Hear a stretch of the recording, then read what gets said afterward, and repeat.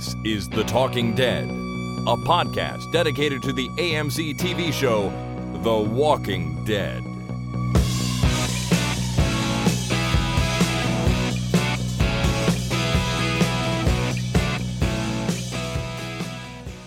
Hi, my name is Jason. And my name is Chris. And this is The Talking Dead, episode number 254, recorded the evening of Thursday, December 7th, 2017. Yeah, there's only one thing wrong with what you said there. Oh, did I say 27th? No, you said 254. It's actually 354. Son of a bitch, really? Yeah. I know it's hard to believe sometimes, but 354. Really? Yep. Wow, okay. All right. So good. Awesome. Welcome to episode 354, Jason. I'm glad you're here. We got a lot to do tonight. We have a lot of feedback, a lot of long emails from people, but that's amazing. So we're going to read as many of those as we can. But a couple of things to do first. And the first thing I want to do is talk about and hopefully put to bed the situation with the affiliate program that will not be named. Yeah. No, I can name the affiliate program. It was the Amazon Voldemort? thing. Yeah, that's the one. Voldemort? The whole Amazon thing. So, if you listened after earlier this week's podcast, we're done. We're shut down. That's it. No going back. So that is fine. But what I have done now is totaled up all of the income we would have made in the month of November from all of our Amazon stores. And I have the total here in front of me, and I'm very, very excited to announce to everyone that we will be making a donation to the Canadian Cancer Society in the amount of $1,119 Canadian. I think I'll probably just round that to $1,120. Holy shit, that's awesome. Not bad, eh? Yeah. So, after all of this, that's what it came out to, and that's an accumulation from our U.S. Account, our Canadian account, the UK, and Germany, France, and Spain, all of them. Although nice. France and Spain didn't contribute anything, but what are you going to do? They showed up. They came to the party. It's okay. That's right. So that also includes a really generous donation directly from a listener who just sent us the cash instead of using the Amazon. But $1,120 Canadian. Wow. I converted everything to Canadian and added it all up. So we'll be sending that to the Canadian Cancer Society. It is amazing, and I feel really good about being able to send it. That's phenomenal. That's a phenomenal amount. That's more than double what I thought we might get. Oh, so really? That's fantastic. All right. Well, it is good. It's really amazing. Now, since we're not getting any cash from Amazon, fair enough, I might split that donation over a few months just to ease it out, but it's all going there. Don't worry. It will all make it to not Amazon, to the Cancer Society. Voldemort. Well, no, we're not giving Voldemort any money. No, I guess not. Now, just before we move on, a lot of people have asked if there's anything they can do to help out, or if there's anything they can just do. And I've got a couple of options for you here. The first one, and the easiest one, I think, is that if you want to make a contribution, just head over to cancer.ca, which is the Canadian Cancer Society's website, and make a donation directly to them. That's, doesn't involve us at all, but that's not the point. And, if you want to do that, that would be fantastic. I would love to hear that people are doing that. Or, just as good, visit your local cancer charity and make a donation. The American Cancer Society, the UK, they're all over the world, so you can go and do that to whichever one you choose. And either way, no matter what, it's going to make us happy. Yeah, absolutely. That's great. The other thing you can do, if you really want to, you can send money to us, and I'd be happy to forward it on to the Canadian Cancer Society. If you want to do that, that's fine with me too. The easiest way to do that is send me money on PayPal. And in that case, go to paypal.me/Chris Fairhurst. That's paypal.me/Chris, F as in Frank, AIRHURST. And you can send me whatever amount you want, and I'll collect that and get it over to the Cancer Society as well. Just make sure that when you land on that PayPal link that you see the black and white podcast logo, and my name will be there, and it'll say Toronto, Canada, I think. If you see the podcast logo, you know you're at the right place. There's other Chris Fairhursts on PayPal, I guess. But wow, there's other Chris Fairhursts in the world that have PayPal? That's crazy. That's nuts, I know. But make sure you see the black handset podcast logo. It'll be right there.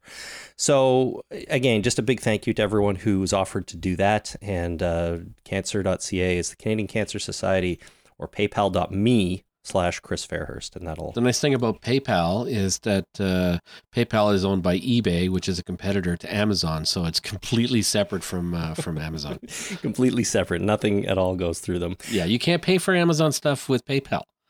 Oh, no. Which is annoying, but they're competitors, so this is a big screw you. So we're going to do an alley-oop. If people send you money, then you'll send it to the Canadian Cancer Society. Yeah. So you're basically jumping up near the hoop, and they're going to throw the ball, and then you'll give it a great big dunk. I will. Sports metaphor. Look at me. Look at you go, man. Look at you go. That's 2 in a row, sort of. Awesome. All right. But anyways, thank you so much to everyone who did participate. It is fantastic. It's too bad the way it all worked out. But at the end of the day, we're still sending in a great donation. So I think we can all feel wonderful about that. Yeah. Thank you very much. It's been great. Thanks, everybody. Yeah, totally. All right. Let's get into the episode a little bit here, Jason. Let's get up to date on the ratings. Season 8, Episode 7. I am sad to report had the lowest ratings of Season 8 so far. Oh, burn. Not by a lot. It had 7.47 million, so under 8 again, and lower than the last time it was under 8, which was 7.85 for Episode 5. Motherfucker, we're going to get canceled. Well, I don't know, but I do get the feeling that AMC is trying some stuff here.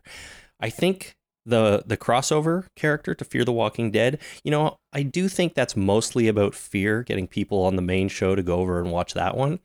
But a little part of me can't help but think it kind of serves 2 purposes, that being one of them, but also just a stunt, almost a publicity stunt to get Walking Dead in the news and something out there that people might be like, oh yeah, Walking Dead. I watched that for a few years. Maybe I'll go back to it, we need a Walking Dead role-playing game, like a tabletop role-playing game with like rule books and the whole shooting match.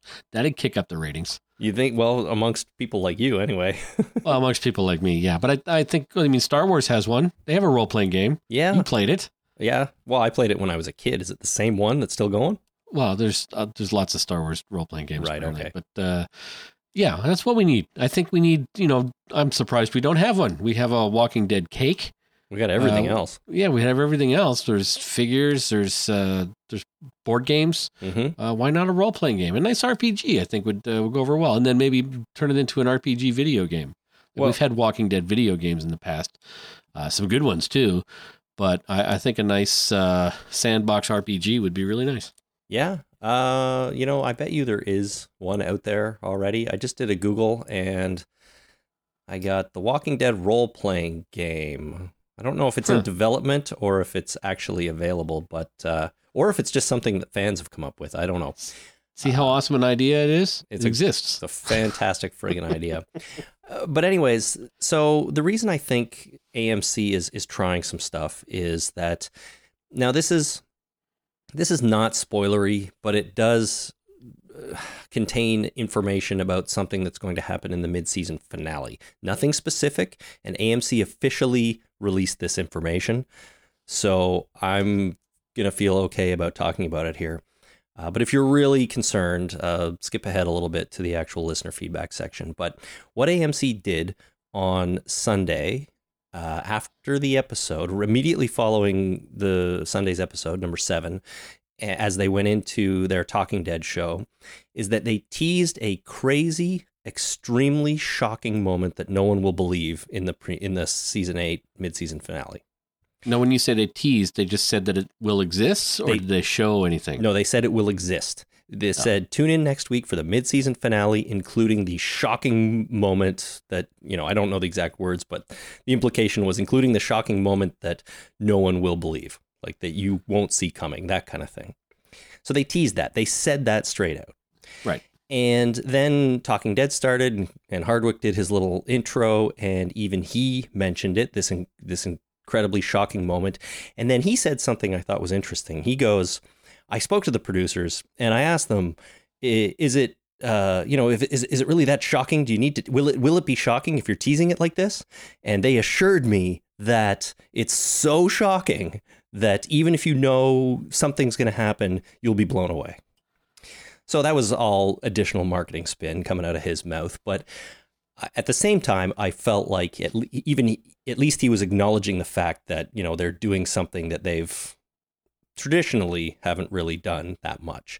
But with the Morgan thing and with this teaser of this shocking moment that you're not going to want to miss, Jason, I feel like AMC is taking a different approach to some of the marketing here a little bit.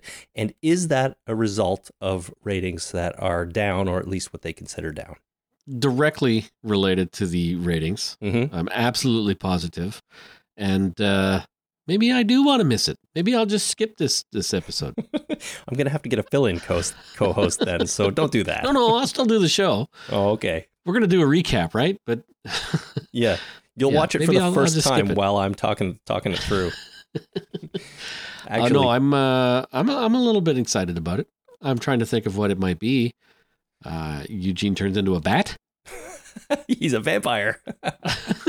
All this time. Who knew? That's what the long hair is for. Yeah, maybe. I don't know. He flies away on the power of his mullet. That's right. Well, I don't know. I mean, everyone assumes, someone's going to die, but people die all the time on this show. And, we haven't had a major character die in a while, but people die. And it's always shocking and sometimes not so shocking. So that's a good point. That absolutely cannot be the thing that happens, because it's going to be shocking to the point where no one can believe.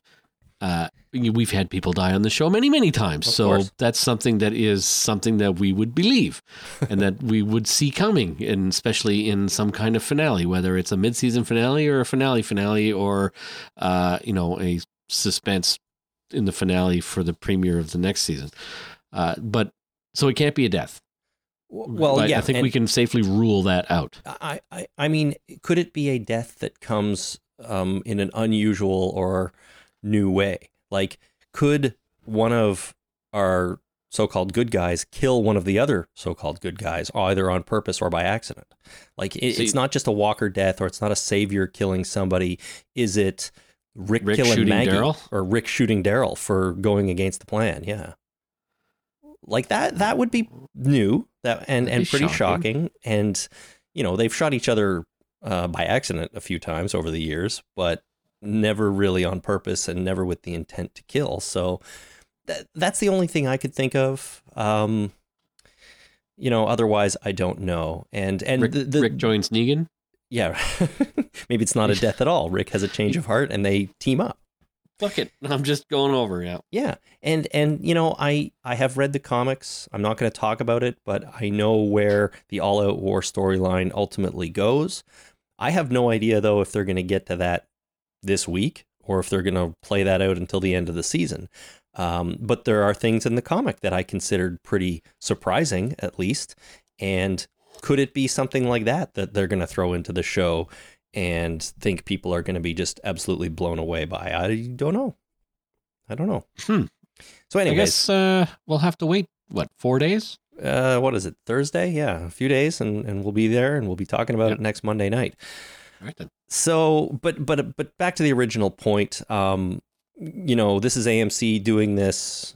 It sounds like you agree they're doing this because they are just trying different things, and they're trying, it seems like, to get as many eyeballs on the screen for Sunday night as possible. Absolutely. Yeah, they're totally doing that. They are. The only other thing they could try is to launch a billboard into space and then piss everybody off to the point where they would have to watch the show in order to continue to be mad at them. Yeah. The only thing is, this episode would have been mostly finished before the season even started. So they wouldn't have known that the ratings were going to be lower. But one, I don't know, maybe they can predict these sorts of things, or two, they wrote this into the episode and they know it's pretty shocking, and they're just kind of feeling lucky now that they have this thing or this moment that they can tease ahead of time, which is going to help out their rating situation. Or maybe it has nothing to do with anything, and this was the plan all along, and you and I are just reading things into something that's not there. The only other possibility that we haven't discussed that I think we both can safely rule out, and I'm sort of speaking for you. But the other possibility is that it's an out-and-out lie, that there's no actual shocking thing that's happening. They're just saying that. They've done it to us in the past with Glenn. Remember when he almost died and they pretended that he died, but then he didn't die? Yeah. So they've fucked with our heads before. It's a possibility. I don't think that they're doing that because that would just, it might give them a little bit of a rise in ratings, but it would piss so many people off, including me. Yeah. But that's the other possibility. Yeah, I don't think so. It wasn't Frank Darabont that said it. No. Okay. That's good. I think they genuinely believe they have something here that is going to blow the socks off of people. Whether it does or it doesn't, we'll have to find out on Sunday. But the sheer fact that I know it's coming makes me feel, puts my guard up a little bit, or it doesn't change my anticipation for the show, but it means that I'll be sitting there the whole time thinking, is it now? Is it now? Is it coming? Was that it? Is this it? And I don't like to watch the show that way. I'd rather it just hit me and my reaction be a little bit more off the cuff and genuine when I'm sitting there in front of the TV. So I just wish they wouldn't do this. Just like you got to said, get out of your own head, right? That's not necessarily their fault. Oh, but it is kind of like they're the ones that told me they're going to do something amazing.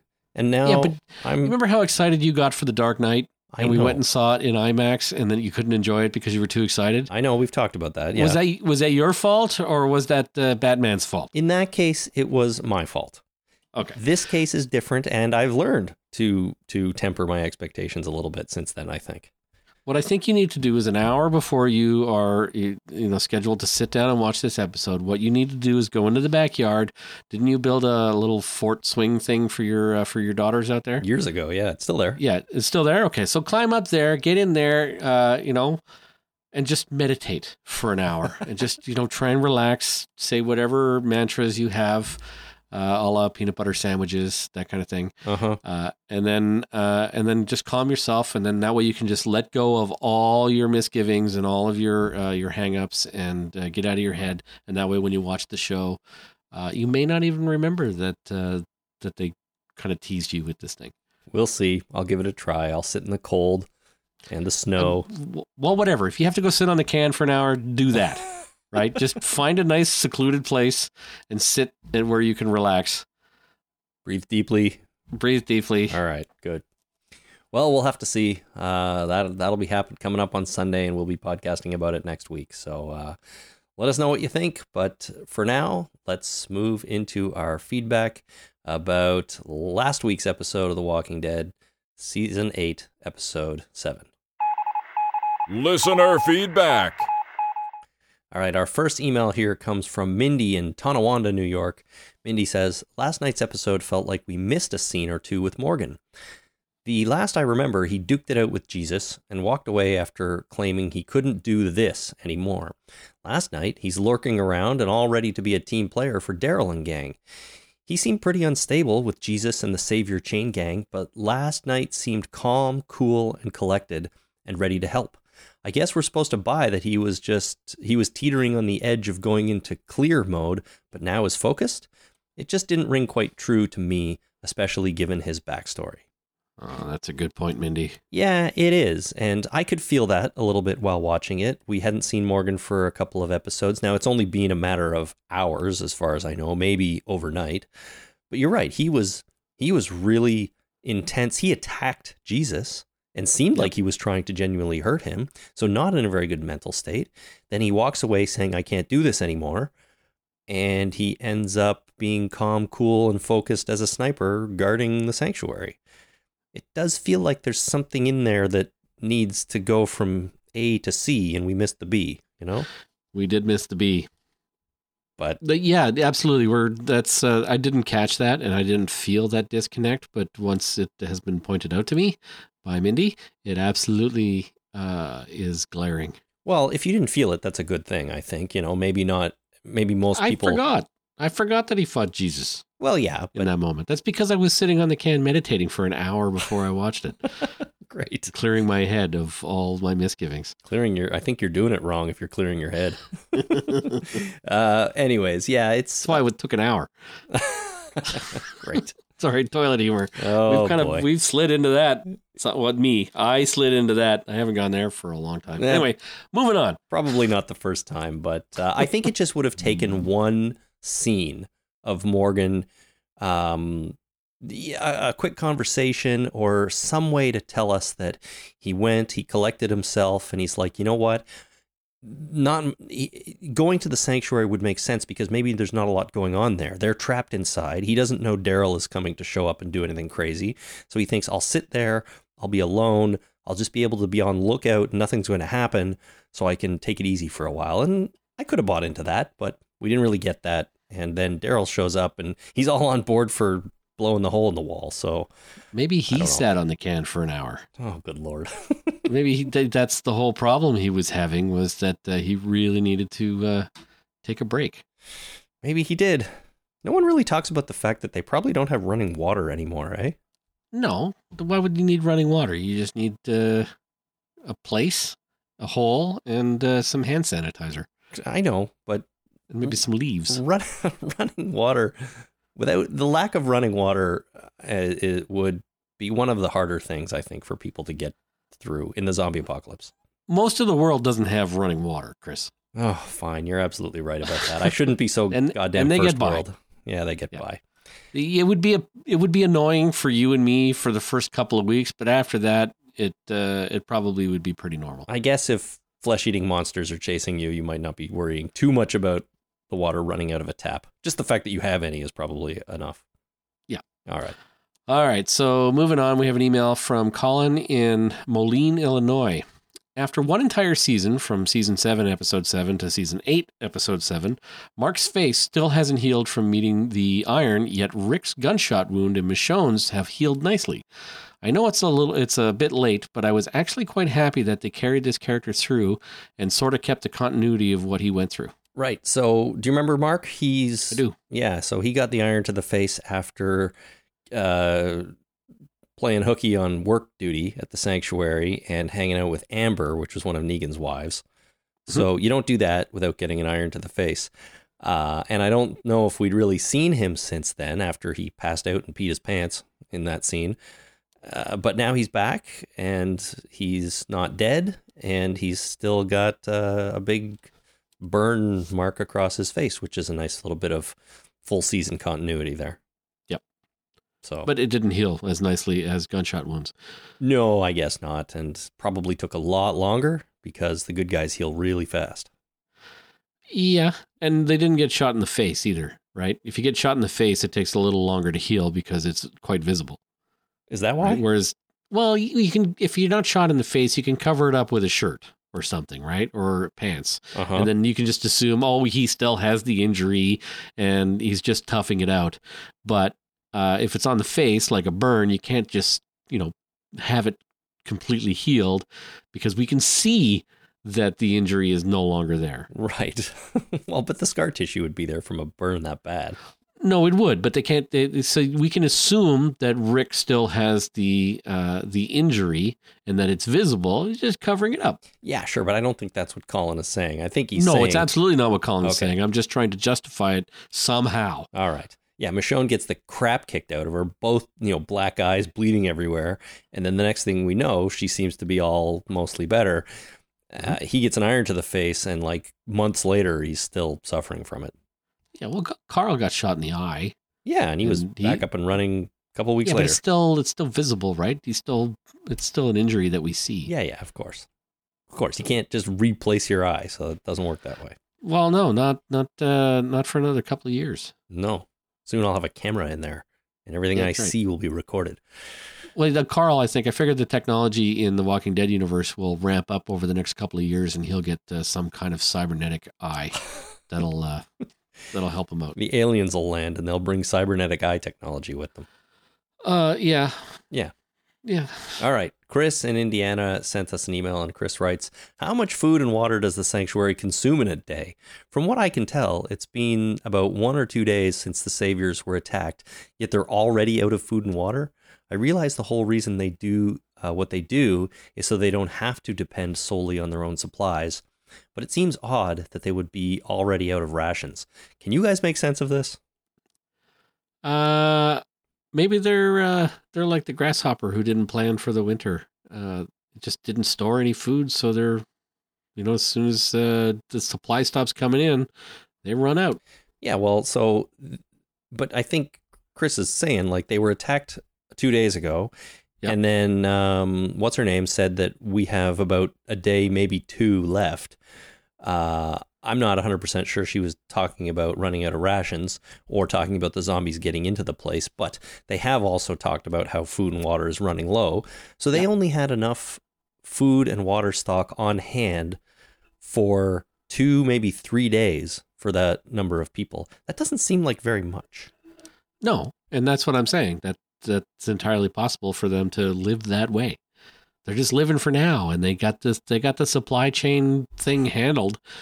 Food and water and stuff comes in. They don't need to stock up, so they just didn't think about it. I know, but I'm just saying, I think it seems a little short-sighted, because as soon as that supply chain breaks down for more than a day or two, you're starving to death, and that doesn't seem... There's a whole parable about a grasshopper and a squirrel, and the grasshopper didn't save a damn thing, and the squirrel spends his entire life stocking up for the winter, right? And then, come winter, the squirrel's like, well, dude, why didn't you put anything away for winter? It's like, wow, I was having too much fun.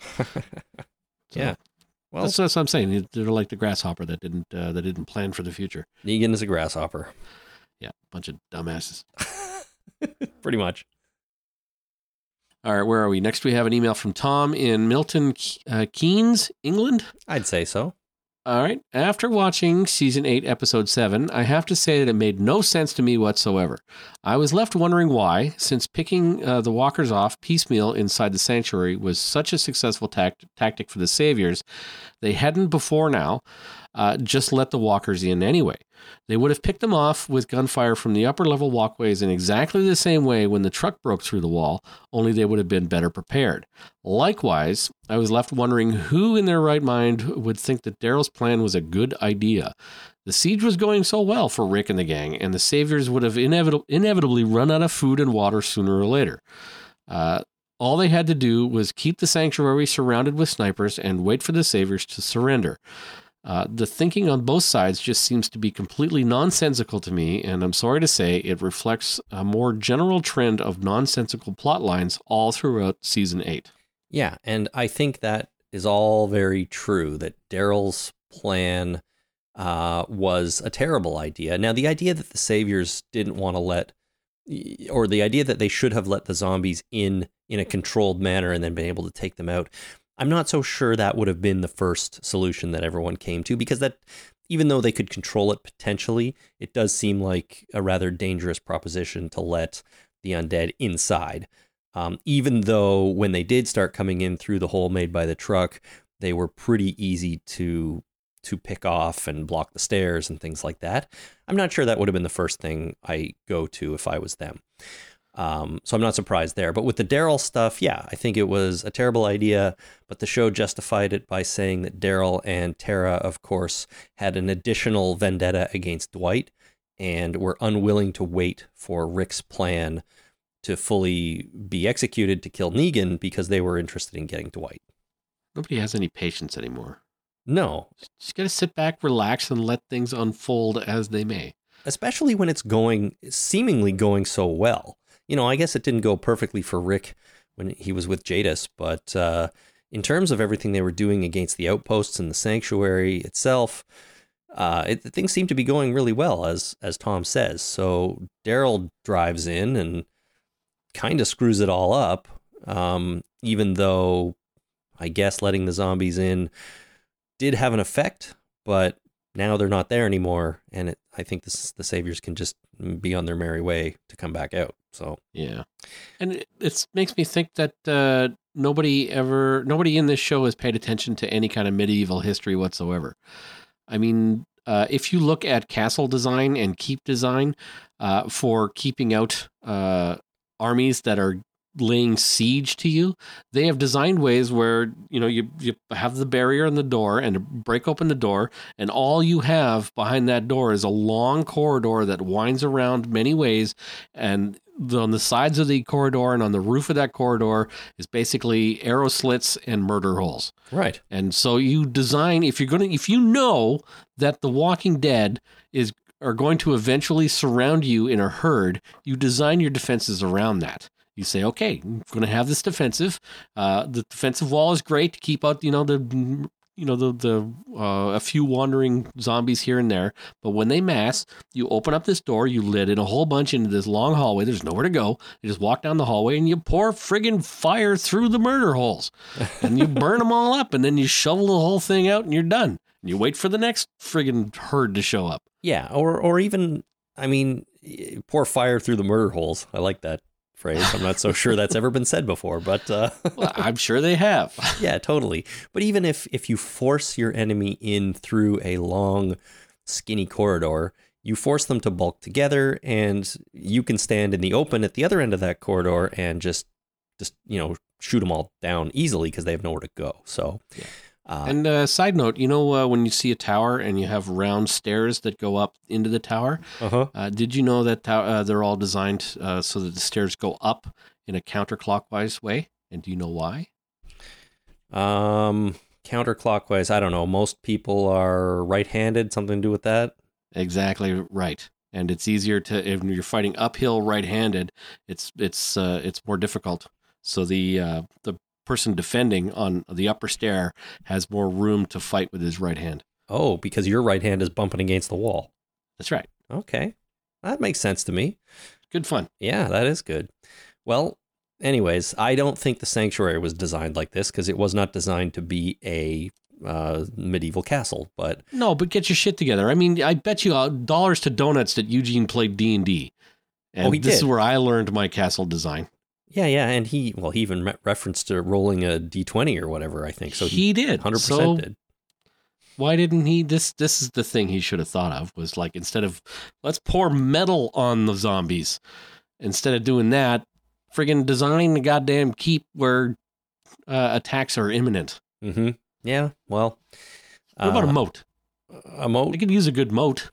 A moat is very helpful. It doesn't even have to alligators. Sure. I would say it doesn't even have to be full of water, though. You just a big enough trench that they fall in, and then, again, they're trapped in there. Yeah. And you can kill them. Anyway. Okay, let's go on to our next email here. It's from Chris on the internet. Chris writes, Dwight said that he's working to save both Rick's group and the Saviors, and that he only needs to kill Negan. That's not really consistent with his actions. He can kill Negan at any point, since he's been his right-hand man for a while now and has access to guns. All it takes is a bullet to the head.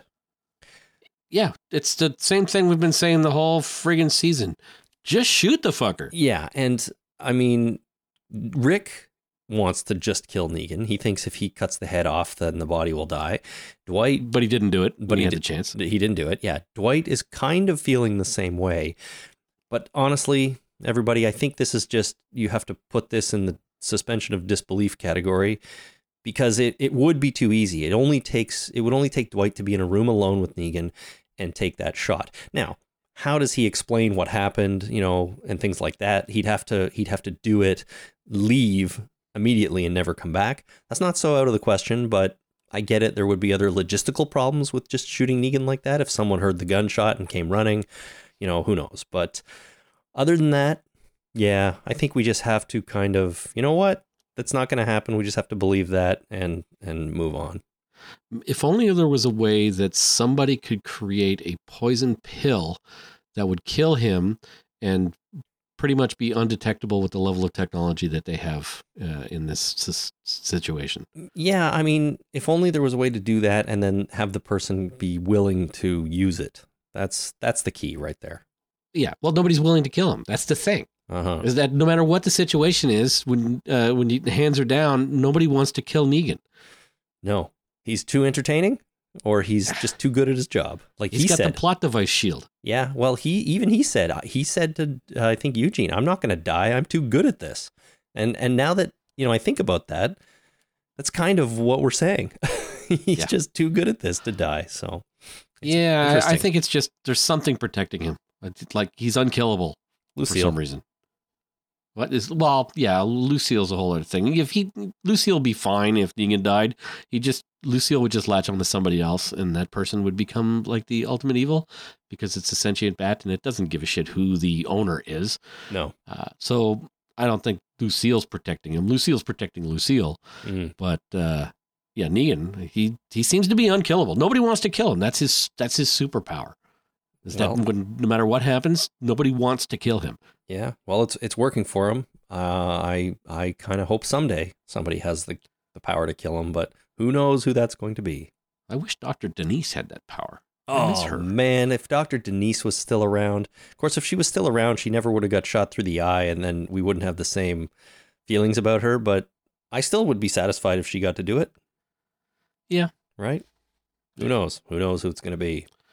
Or when it's going to be, for that matter. Or when, or if, or how. Yep. And why. And what's at stake.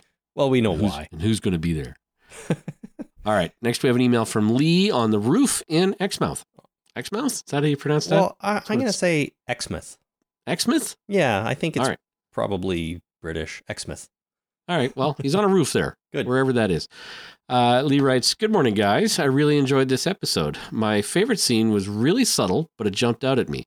When the doctor left Eugene in sickbay with Gabe, there was a very cool shot of Gabe lying in bed facing the camera, light shining through the window across him as he was asking Eugene to do the right thing. In contrast, Eugene, or Darth Eugene, as I'm calling him now, was sat on Gabe's left, back to the camera, head slightly down and in darkness. I loved this scene. Just goes to show you don't always need magic guns, toxic walkers, or RPGs. A bit of well-placed symbolism goes a long way. Well done, Walking Dead." Yeah, it was a really good scene, and Lee describes it well. The only thing he doesn't really mention is that, he does, light shining in through the window. You can see the light streaming in from this window that's above and to the right from the viewer's perspective. And it was a really nicely framed shot. And, congratulations to the cinematographer or the director or whoever's idea that was, because it did look really good. And it kind of portrayed the feeling and the tone of the scene visually, which I really liked. Darth Eugene. Darth Eugene, the armored pierogi. Yeah, he's got the dark hair helmet already. He's working on it. That's where it comes from. Yeah, his hair kind of looks like a Darth Vader helmet already. Yeah. So pretty soon he'll be more machine than man, and that'll be awesome. He'll have buttons on his chest that control his life functions. That'll be amazing. Just don't push the wrong one. Get a big poop button. Poop. Because one of those buttons, on Darth Vader's chest makes him go poo. I swear to God. I suppose. I mean, something. Look it up. Those buttons keep him alive. And there's anyway. I can talk about that chest plate and the buttons on there and why he has them. Like, why the fuck would Darth Vader need a chest plate full of buttons to control things? Well, that's the thing. Like, he trips and falls down and hits the ground, and then he hits the poo button, and then he's even more embarrassed.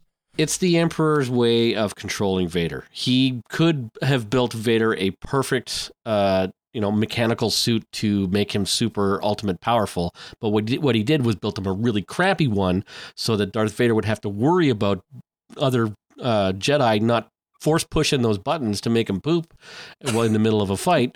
So he has to protect that. So he has to constantly use a lot of his force power just to keep himself alive in this crappy piece of shit suit so that the Emperor can control him, because Darth Vader is way more powerful than the Emperor.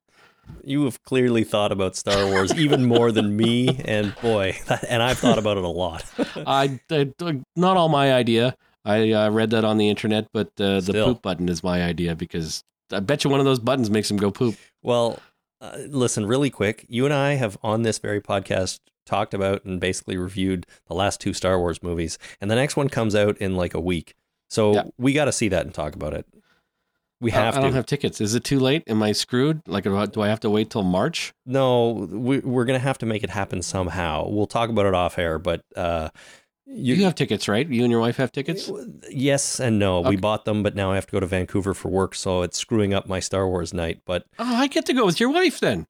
Actually, you can see it in Vancouver. Well, I might. Well, she's coming with me, so we're both going to Vancouver on this business well, trip. then me and my wife will go while you're in Vancouver. Well, sure.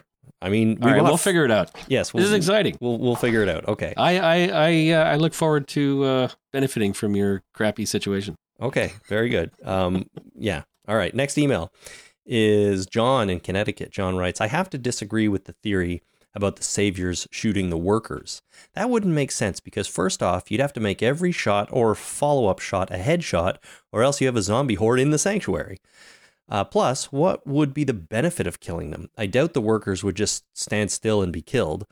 My theory is they armed the workers and sent them out using them as fodder to clear a path and or distract the walkers so Negan and the saviors could make a break for it. This could explain why Eugene looks so upset because it was his plan and he knows a lot of people are going to die. John nailed it. Yep. I thought I had it figured out, but John has a much better scenario. Give them all guns and say, guys, this is your job. Go out and clear them all out. Good luck with that. Yep, that's absolutely right. Yeah, I that's a much better idea than killing, because I couldn't figure out why they would need to kill the workers. I just thought that the workers were going to die somehow, and that's why Eugene was upset. But John figured out a much better, plausible reason or situation. Yeah. I think that John is more right than I am. The only thing about killing the workers is that it kind of would be an ironic twist in a way, because Daryl wanted to do this, or bust the hole in the wall. Rick said no because it endangers the workers too much, the innocent people. And then Daryl does it anyways.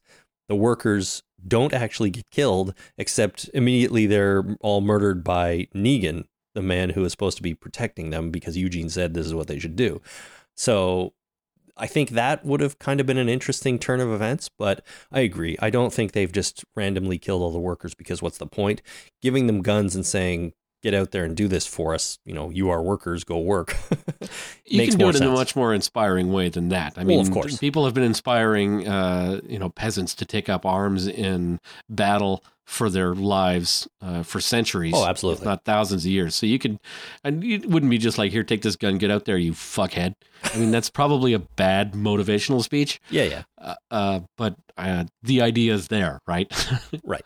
The people at the top have been using the people at the bottom to fight their battles for a long time. A long, long time. And it happens in day-to-day life to this day. You just don't realize it all the time. So. Oh yeah, I get people to do shit for me all the time. Oh, sorry. I have people making me do shit all the time. Yeah, that's right. Sorry, did I identify with the wrong group of people? I don't know. I don't know. Okay, so next we have an email from Chris in the UK. Yeah, and this is This is where we start talking a little bit more about Eugene, and we get a few longer emails here. So everyone buckle in. Buckle in, everyone. Yeah. Going for a ride. So Chris in the UK writes, I can't disagree with you more about almost everything you said in this episode, certainly about Eugene. Wow. He makes a couple of points here. Point number one, he's not a genius. He's a clever guy, but he's not as clever as he thinks he is, or at least as clever as he wants other people to think he is.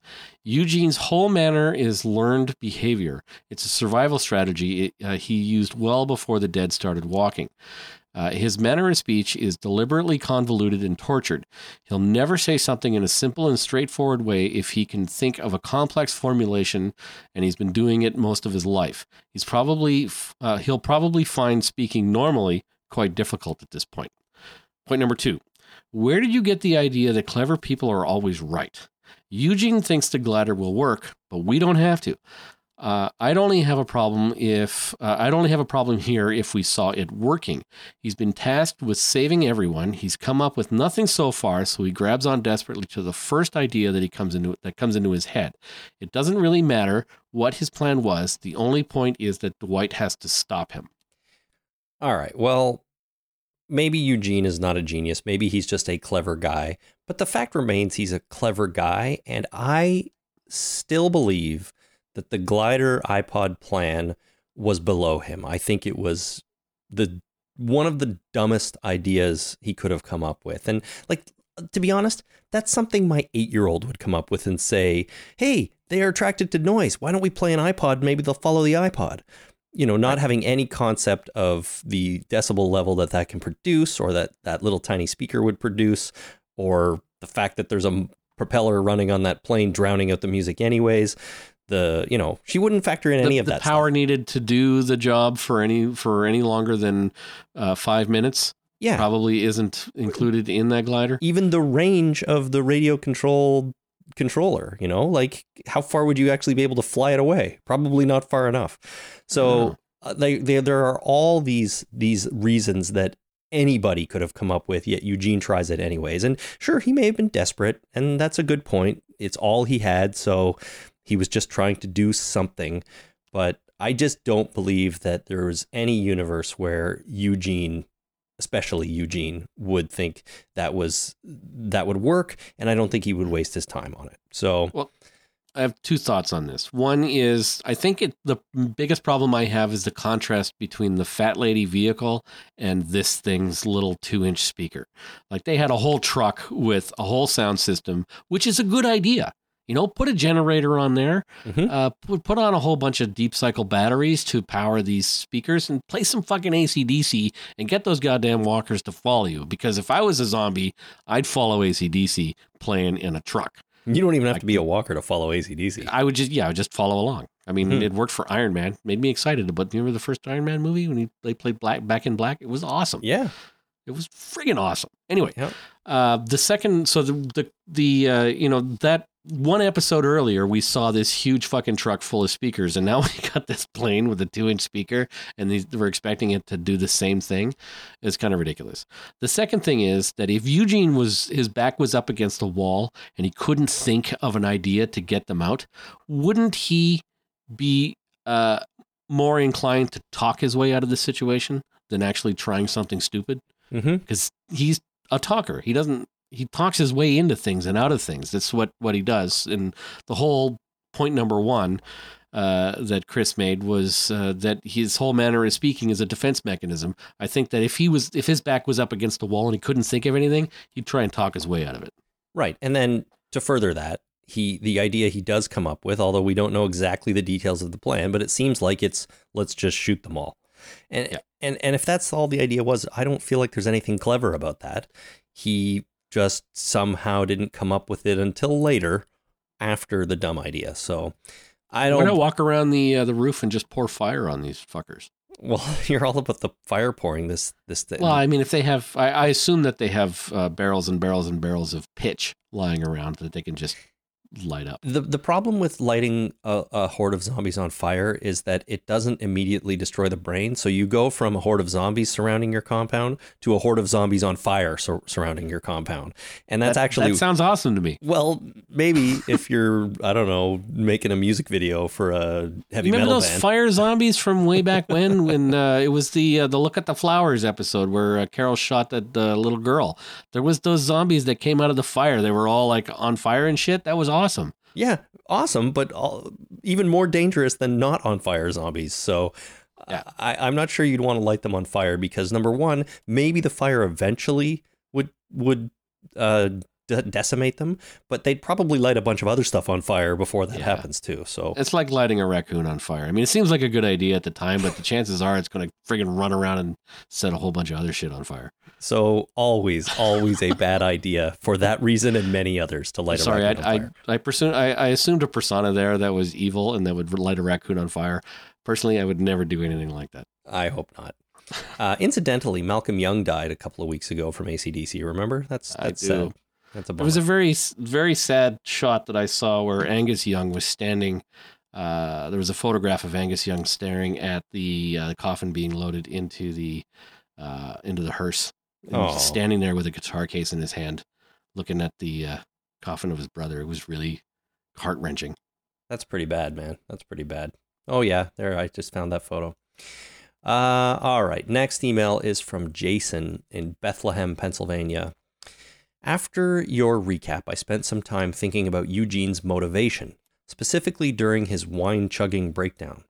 I feel that scene was a callback to Eugene's earlier conversation with Dwight, where Eugene was warned that he would ultimately need to do unspeakable things if Negan stayed in power.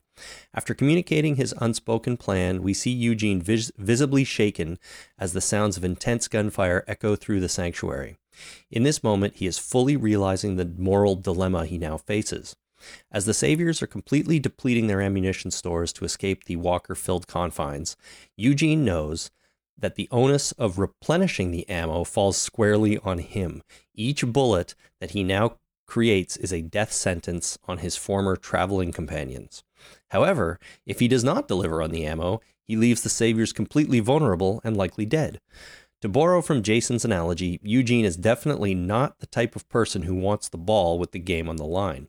He has consistently found strong personalities to shield him through the apocalypse. Now he's facing the reality that he's at the forefront and that survival and death rests squarely on his shoulders, and he's finding it too much to bear. He's got the ball and he doesn't want it. And doesn't know what to do with it anymore because he's always been the man in the background who's latched onto somebody else for protection. But now suddenly he's got to deliver on this promise of replenishing the ammo. And if he does, it's all going to be used to kill his former friends or traveling companions. And if he doesn't, well, not only are the Saviors vulnerable because they're out of ammo, he's probably going to be murdered. Right? He's going to have to bolt. He's going to have to latch on to somebody. And maybe that's why he didn't tell on Dwight, because he knows that because Dwight killed Dr. Denise and Daryl's so pissed off at him that they will never let Dwight live. So maybe he's letting Dwight live in order to have an escape plan. I can latch on to Dwight and we can get the fuck out of here. Well, it could be something like that. I don't know if, I just don't think Eugene can go back to either group at this point. If things go, he can't go back to Rick's group. And if things don't go well with this plan to replenish the ammunition supplies, well, he's not going to be exactly in Negan's good books anymore. So you're right, he's going to have to leave.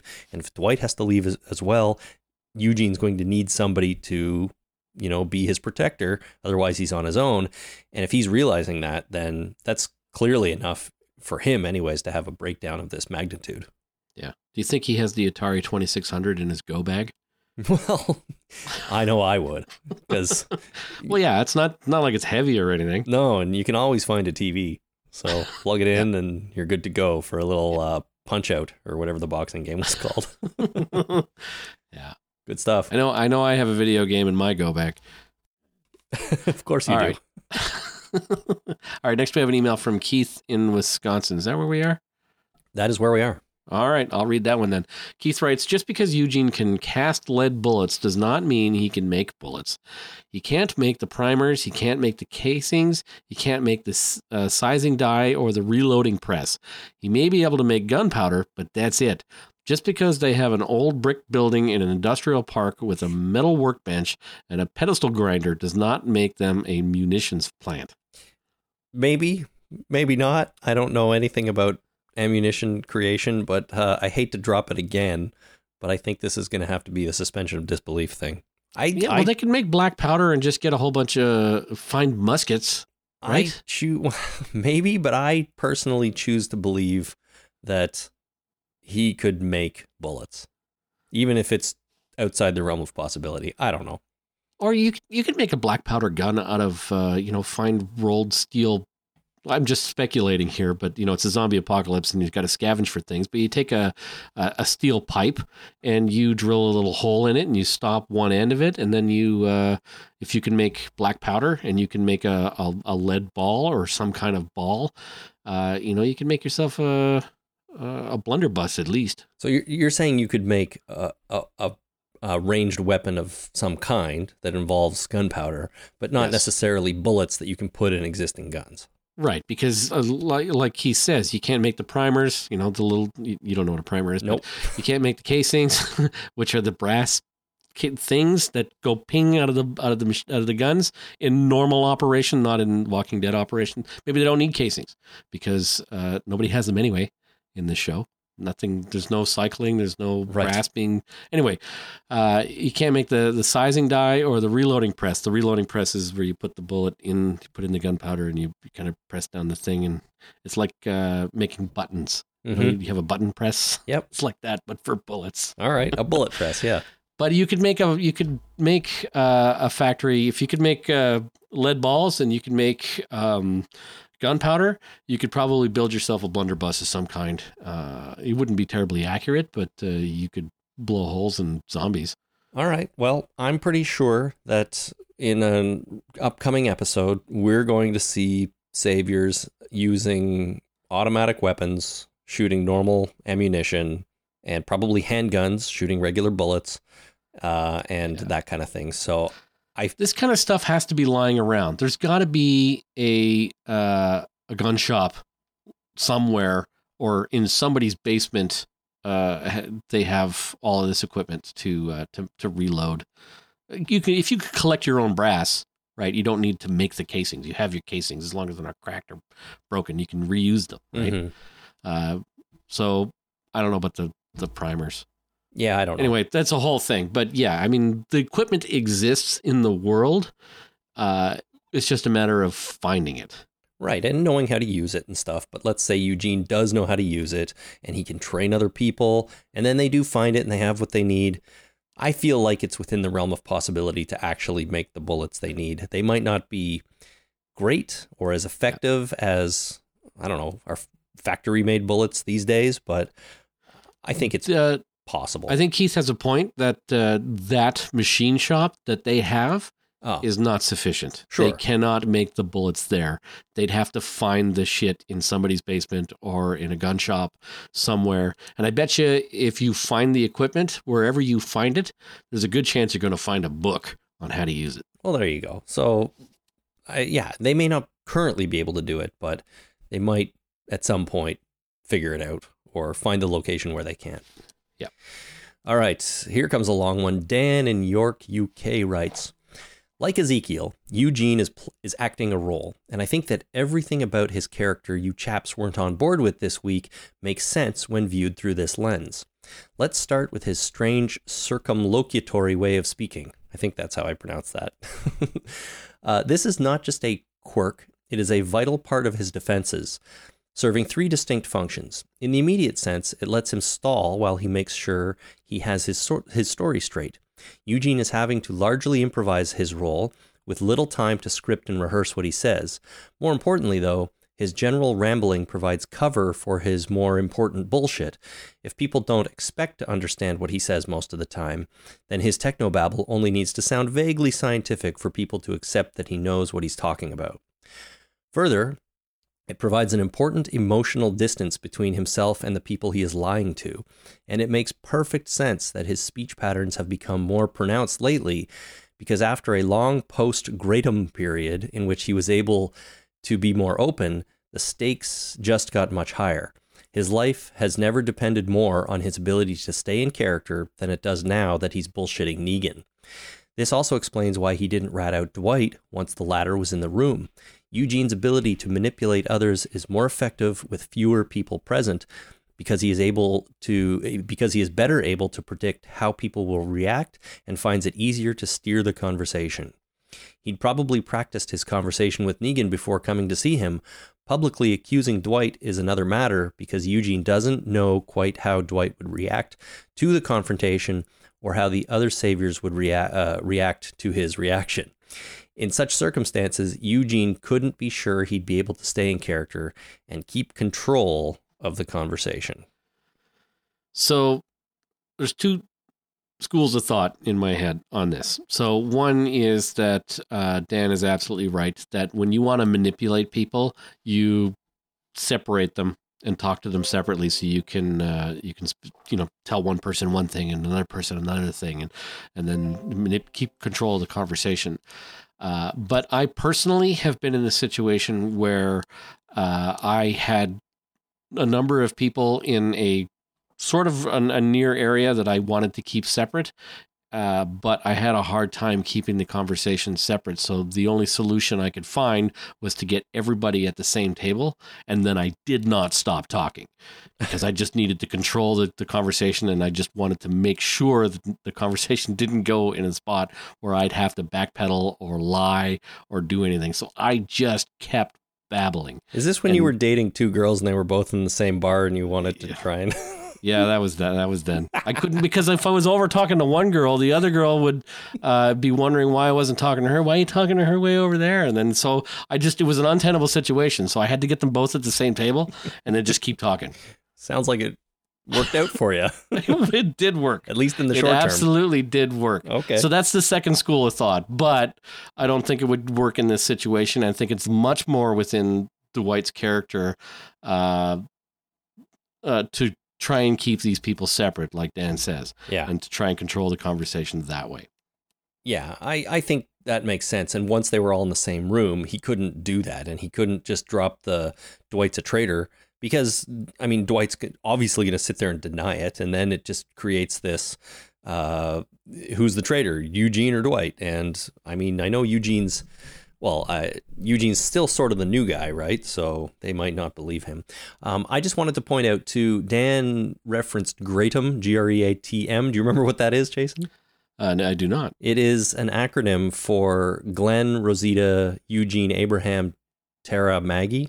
And that was in an episode back a couple of seasons ago when they were out on the road and Tara had water bottles and put their first initial on each of them and it spelled Greatum. And nice. She did that. So that was, back at a time when Eugene was able to be a little bit more open. He was with people that weren't so Negan-y. No, and he could watch them have sex when he wanted. And he could watch them have sex when he wanted to. So things were great for him back then. That really eases the pressure on a social situation when you can watch each other have sex. It really does. And everybody's okay with it because, you'd all need to be consenting adults, right? You can't do it in secret. No. If everyone isn't consenting to that sort of thing, you shouldn't be doing that.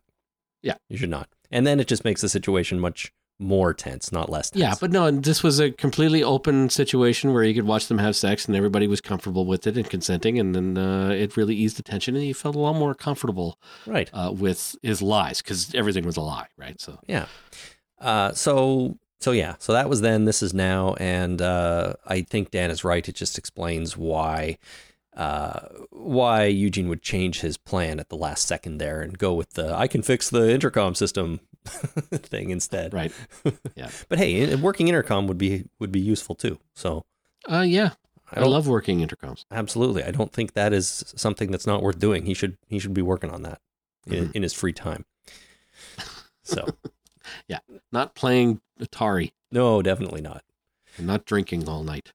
No. All right, next we have another long email from Brandon in Madison, Wisconsin.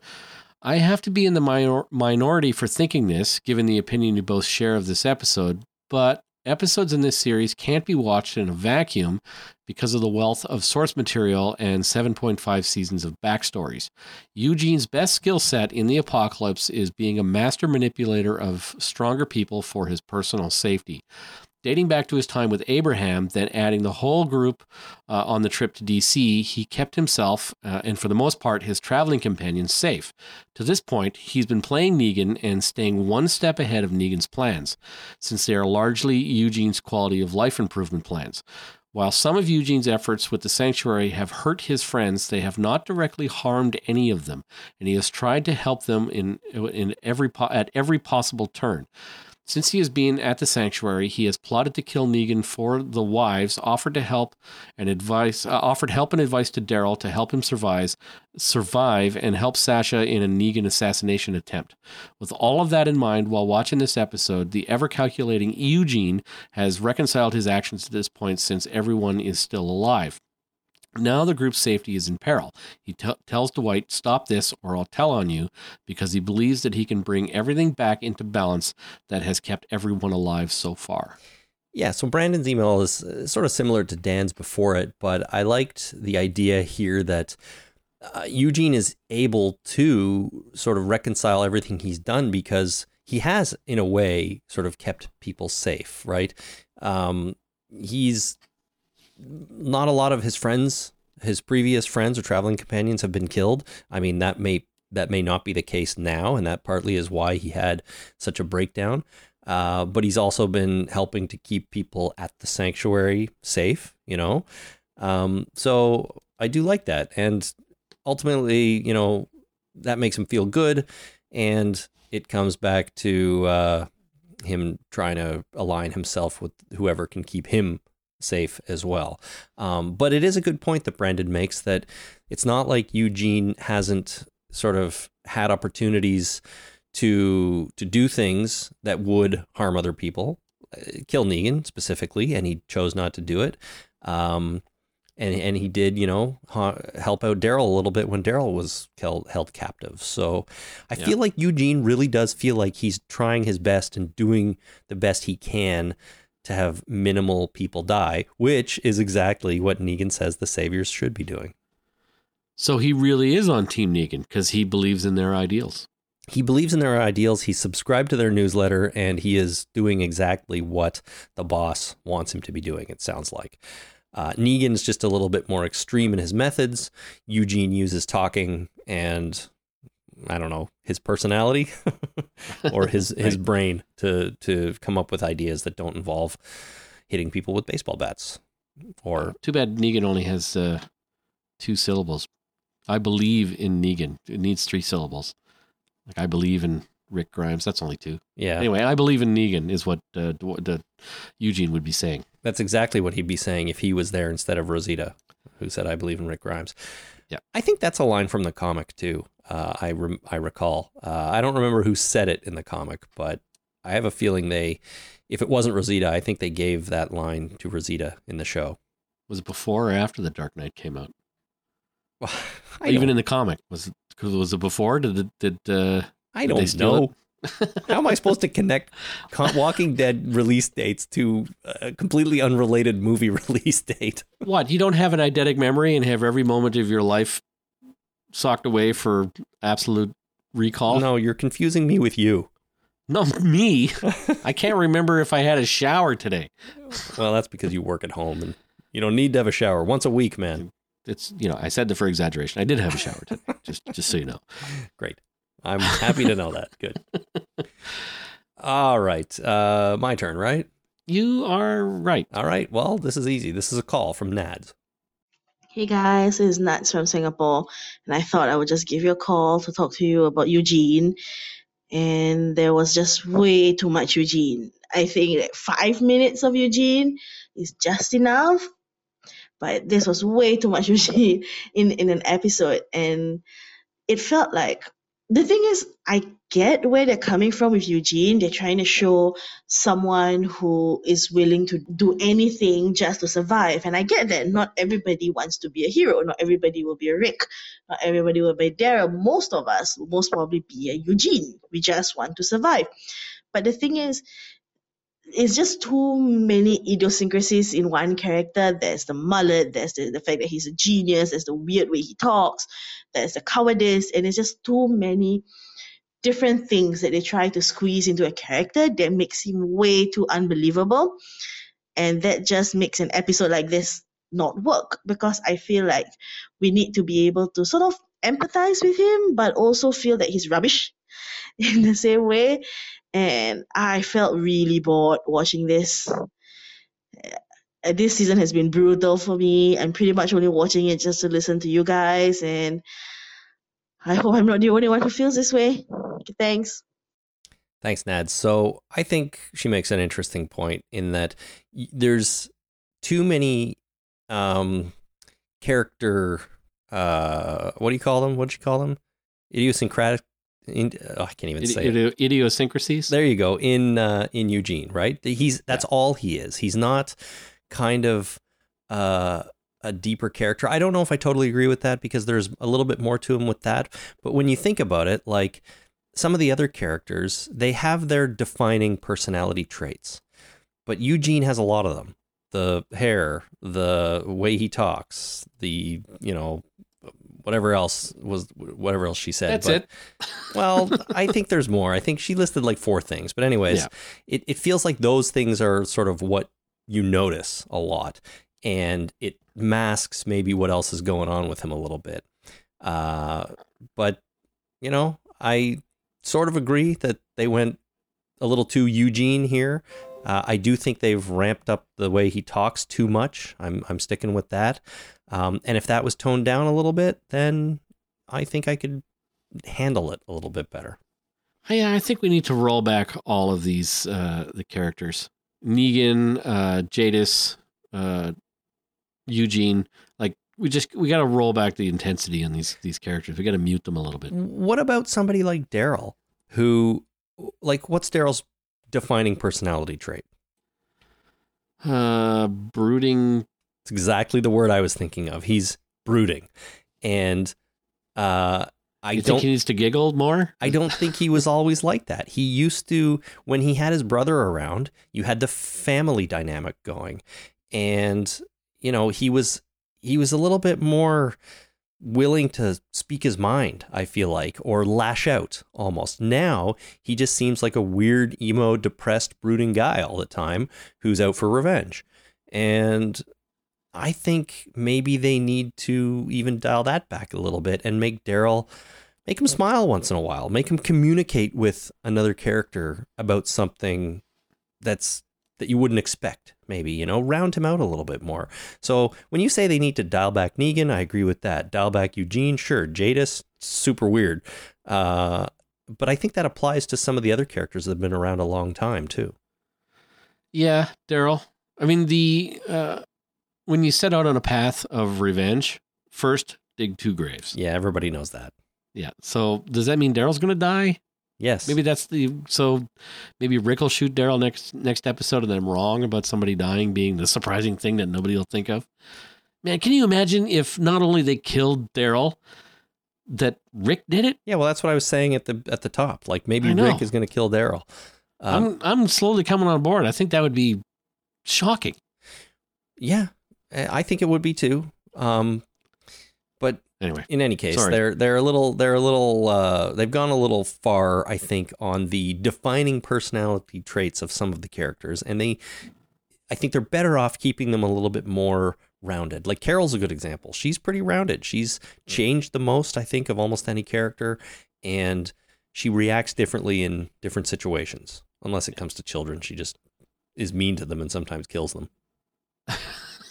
Which is not good. Not good for the kids. Maybe she should dial that back a little bit. Maybe the shocking moment's going to be Carol killing an adult. Carol, kill less children. Just a few less children. Just please. Here and there. Yeah. And be nice to one for once. Yeah, that's right. Just once. Maybe you'll like how it makes you feel. Oh, she was nice to that last kid. She gave him a handgun. Yeah, that's true. How can that not be nice? That's good. It was a present. Hey, listen, what about if Oceanside comes back into this somehow and they're involved in the shocking moment? I'm not so sure what it would be, but we haven't seen them in a long time, and I feel like it's not like we're never going to see them again. And Heath is in charge? And Heath is in charge. Maybe Heath returns and everyone's going to be blown away. Yeah. I don't know. I don't see it, but maybe that's why it would be shocking and surprising that nobody would see coming, because it's so completely out there. Yeah. Well, yeah, I don't think it's going to be Oceanside, for the record, but maybe they'll be in the episode, or I think we'll see them sometime again in season 8.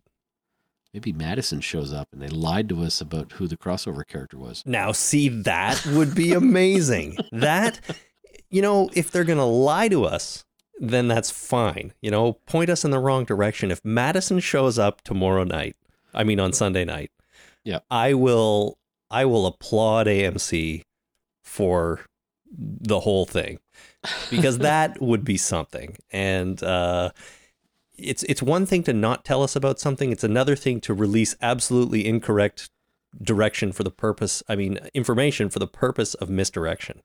Yeah. And I think I'd be okay with that. But now that we've figured it out, it's going to be... Well, yeah, I mean, it's lying for good and not for evil, right? Exactly. There's a big difference. You know, for me, one point at about 15 years ago, I decided that I would only lie for good and not for evil. Mm-hmm.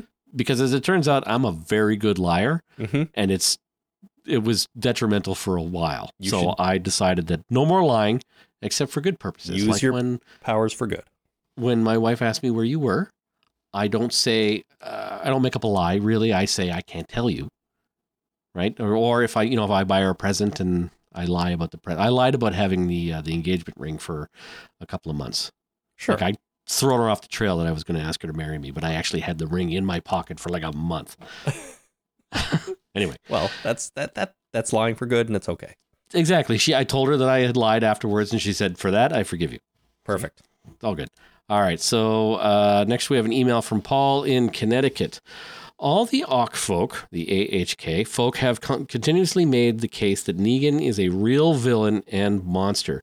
Eugene has witnessed several interactions with Negan and been part of his mafia table discussions in which he has emphasized that the Saviors only kill the few people that they need to.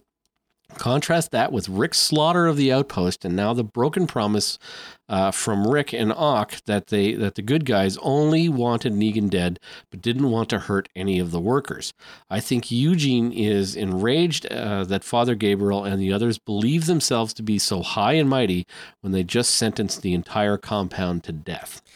You know, it does seem like Rick and Ock have killed a lot more people than Negan and the Saviors. And, are we coming around to the idea that killing Glenn was a good thing? Oh, I don't know if I can come around to that. You know, Abraham, maybe, but Glenn? Yeah, no. Abraham, fine. Glenn, I'm not so sure I can deal with still to this day. Abraham, they needed to dial back too. He was kind of an over the top character for a while there too, right? Yeah, yes, he was. Yeah. He was. So kill him, fine. But Glenn, you know, we're latching onto an idea that the Saviors only kill the few in order to benefit the many. And so killing Glenn was good? Well, I mean, Rick has decided, I know he says he just wants to kill Negan, only Negan has to die, but he sure has killed a lot of people on his way to Negan. Yeah. Okay, so Glenn was the father of an unborn child and the wife of the woman who he impregnated, right? So that was, you know, that's a bad thing. Well, I mean, he was the husband of the woman he impregnated, but yes. Did I say wife? Yeah. Okay, well, whatever. Yeah. You know, I don't believe in gender roles. Fair enough. Anyway, so that's a bad thing.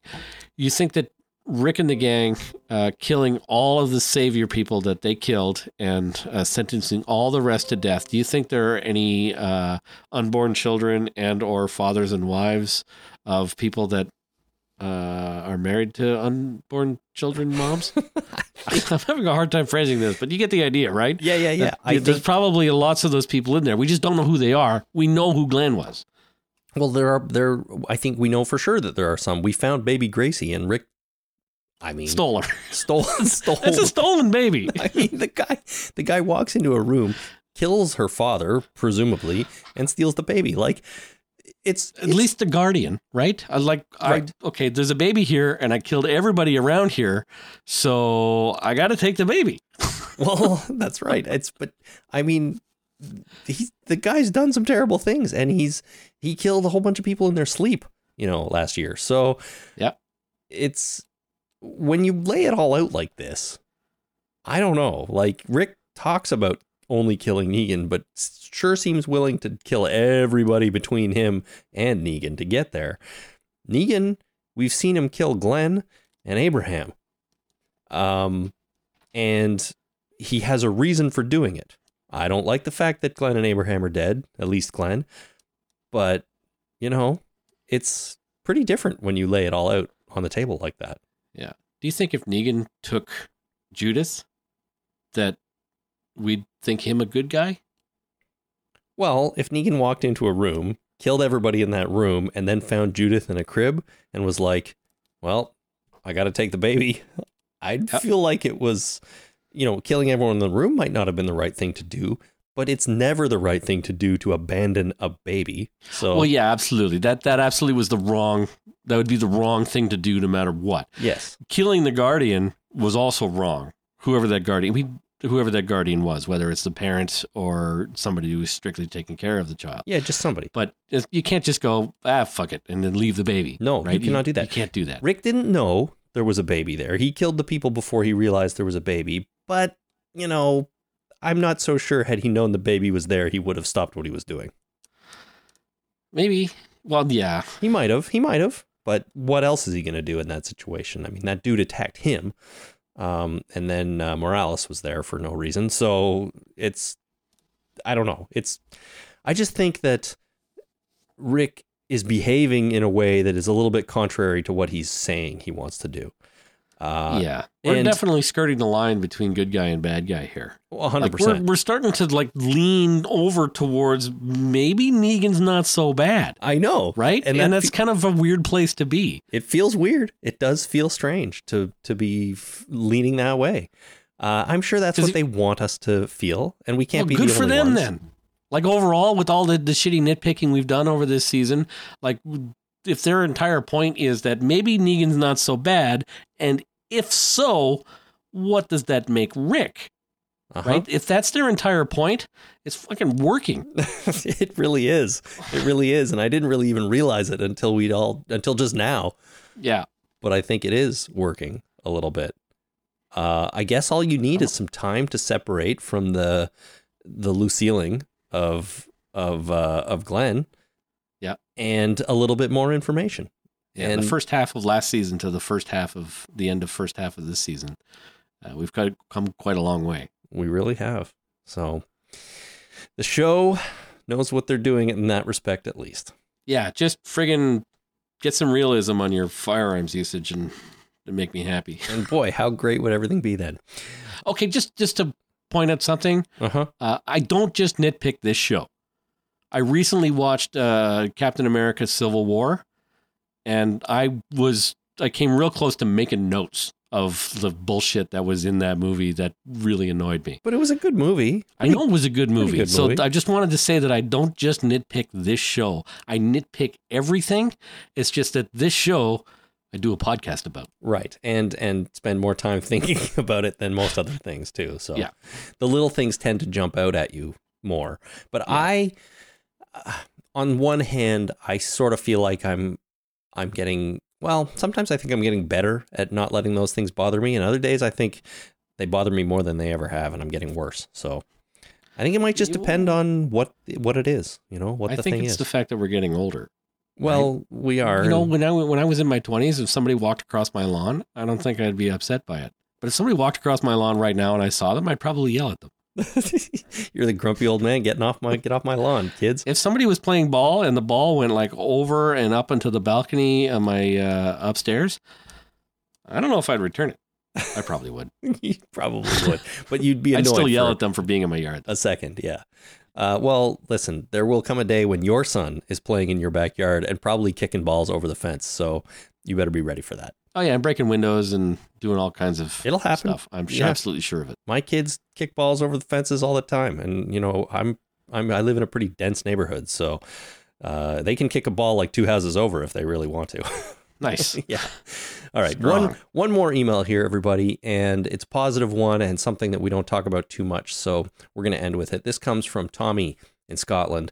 Tommy says, "Did you hear how amazing the music was on this week's episode? Music is an extremely powerful tool, and I feel it was utilized very well this week. The score added emotion, tension, suspense, and unease in all the right places, and had me even more engaged in the drama than usual. It makes me wish the show used music more often than they currently do, especially if it was as high in quality as it is in this episode. I feel it would emphasize storylines and add more color and depth to the visual drama and action we're being shown on screen." So there you go. Great music this episode. I think it was cool too, especially in the scene when Eugene was down in the warehouse looking for the iPad in the casket or the coffin, right? iPod. Or iPod, yeah. Yeah, they didn't have iPads, I don't think. No, I don't know if we've seen one. It was 2010 when this whole thing started. But anyways. And when the iPad come out? No, when The Walking Dead started. No, when did the iPad come out? Oh, I don't know. You see, that's it. I'm sorry. I thought maybe you did correlate those dates. No, I'm not sure. But it was March 7, 2012. Yeah, so iPads did not exist. Oh, there you go. Yeah. iPods did, though. iPods did, yes. Especially those old white click wheel ones. So anyways, that music was cool in that scene. Bear McCreary is still doing the music for this show and generally doing a bang-up job. Mm-hmm. And I think Tommy is right. Music can really add a lot to a scene. So it definitely can. Pay attention to the music, everyone. You will not be disappointed. And if at all possible, time the fight scenes like gunfire or sword fights or whatever to the music. I I really enjoy that. Yeah, that works in some things. I don't know if it would work on this show. To have the you just want and them then to put do in it. some AC/DC. I mean, is Sure. it too much to ask for? Yeah, It might be. It might be, but hey, if they're listening, throw in some AC/DC. It'll be great.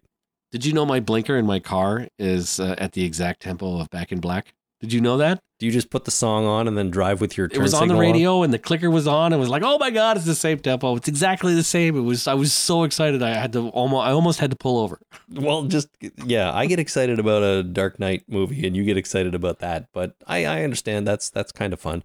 Go later on tonight, go out and sit in your car, put on Back in Black and turn your signals on. I do. When I turn the signal on, sometimes I think about Back in Black because I'm sitting there waiting for the light to turn. It's awesome. That is awesome. All right. That's all the feedback. Thanks so much to everyone who wrote in and called and all that kind of stuff.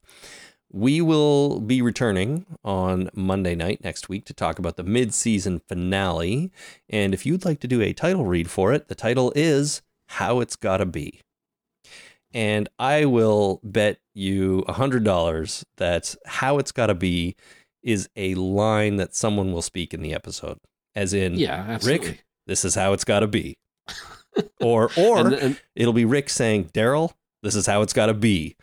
Bang, shoots him dead. Yeah, but then we need Ron Howard to come on a voiceover and say, hey, that's the name of the show. Like he did on Arrested Development when they said Arrested Development. Yeah, that's right. Hey, it's such a good show. How it's got to be. So if you want to get into a title read, though, if you do want to hear yourself read that, record that, fire it into us, and we'll play as many as we can during the recap next week. The podcast might be a tiny bit late, but not significantly. I just say that because usually I put it out pretty late on Monday nights or early Tuesday morning.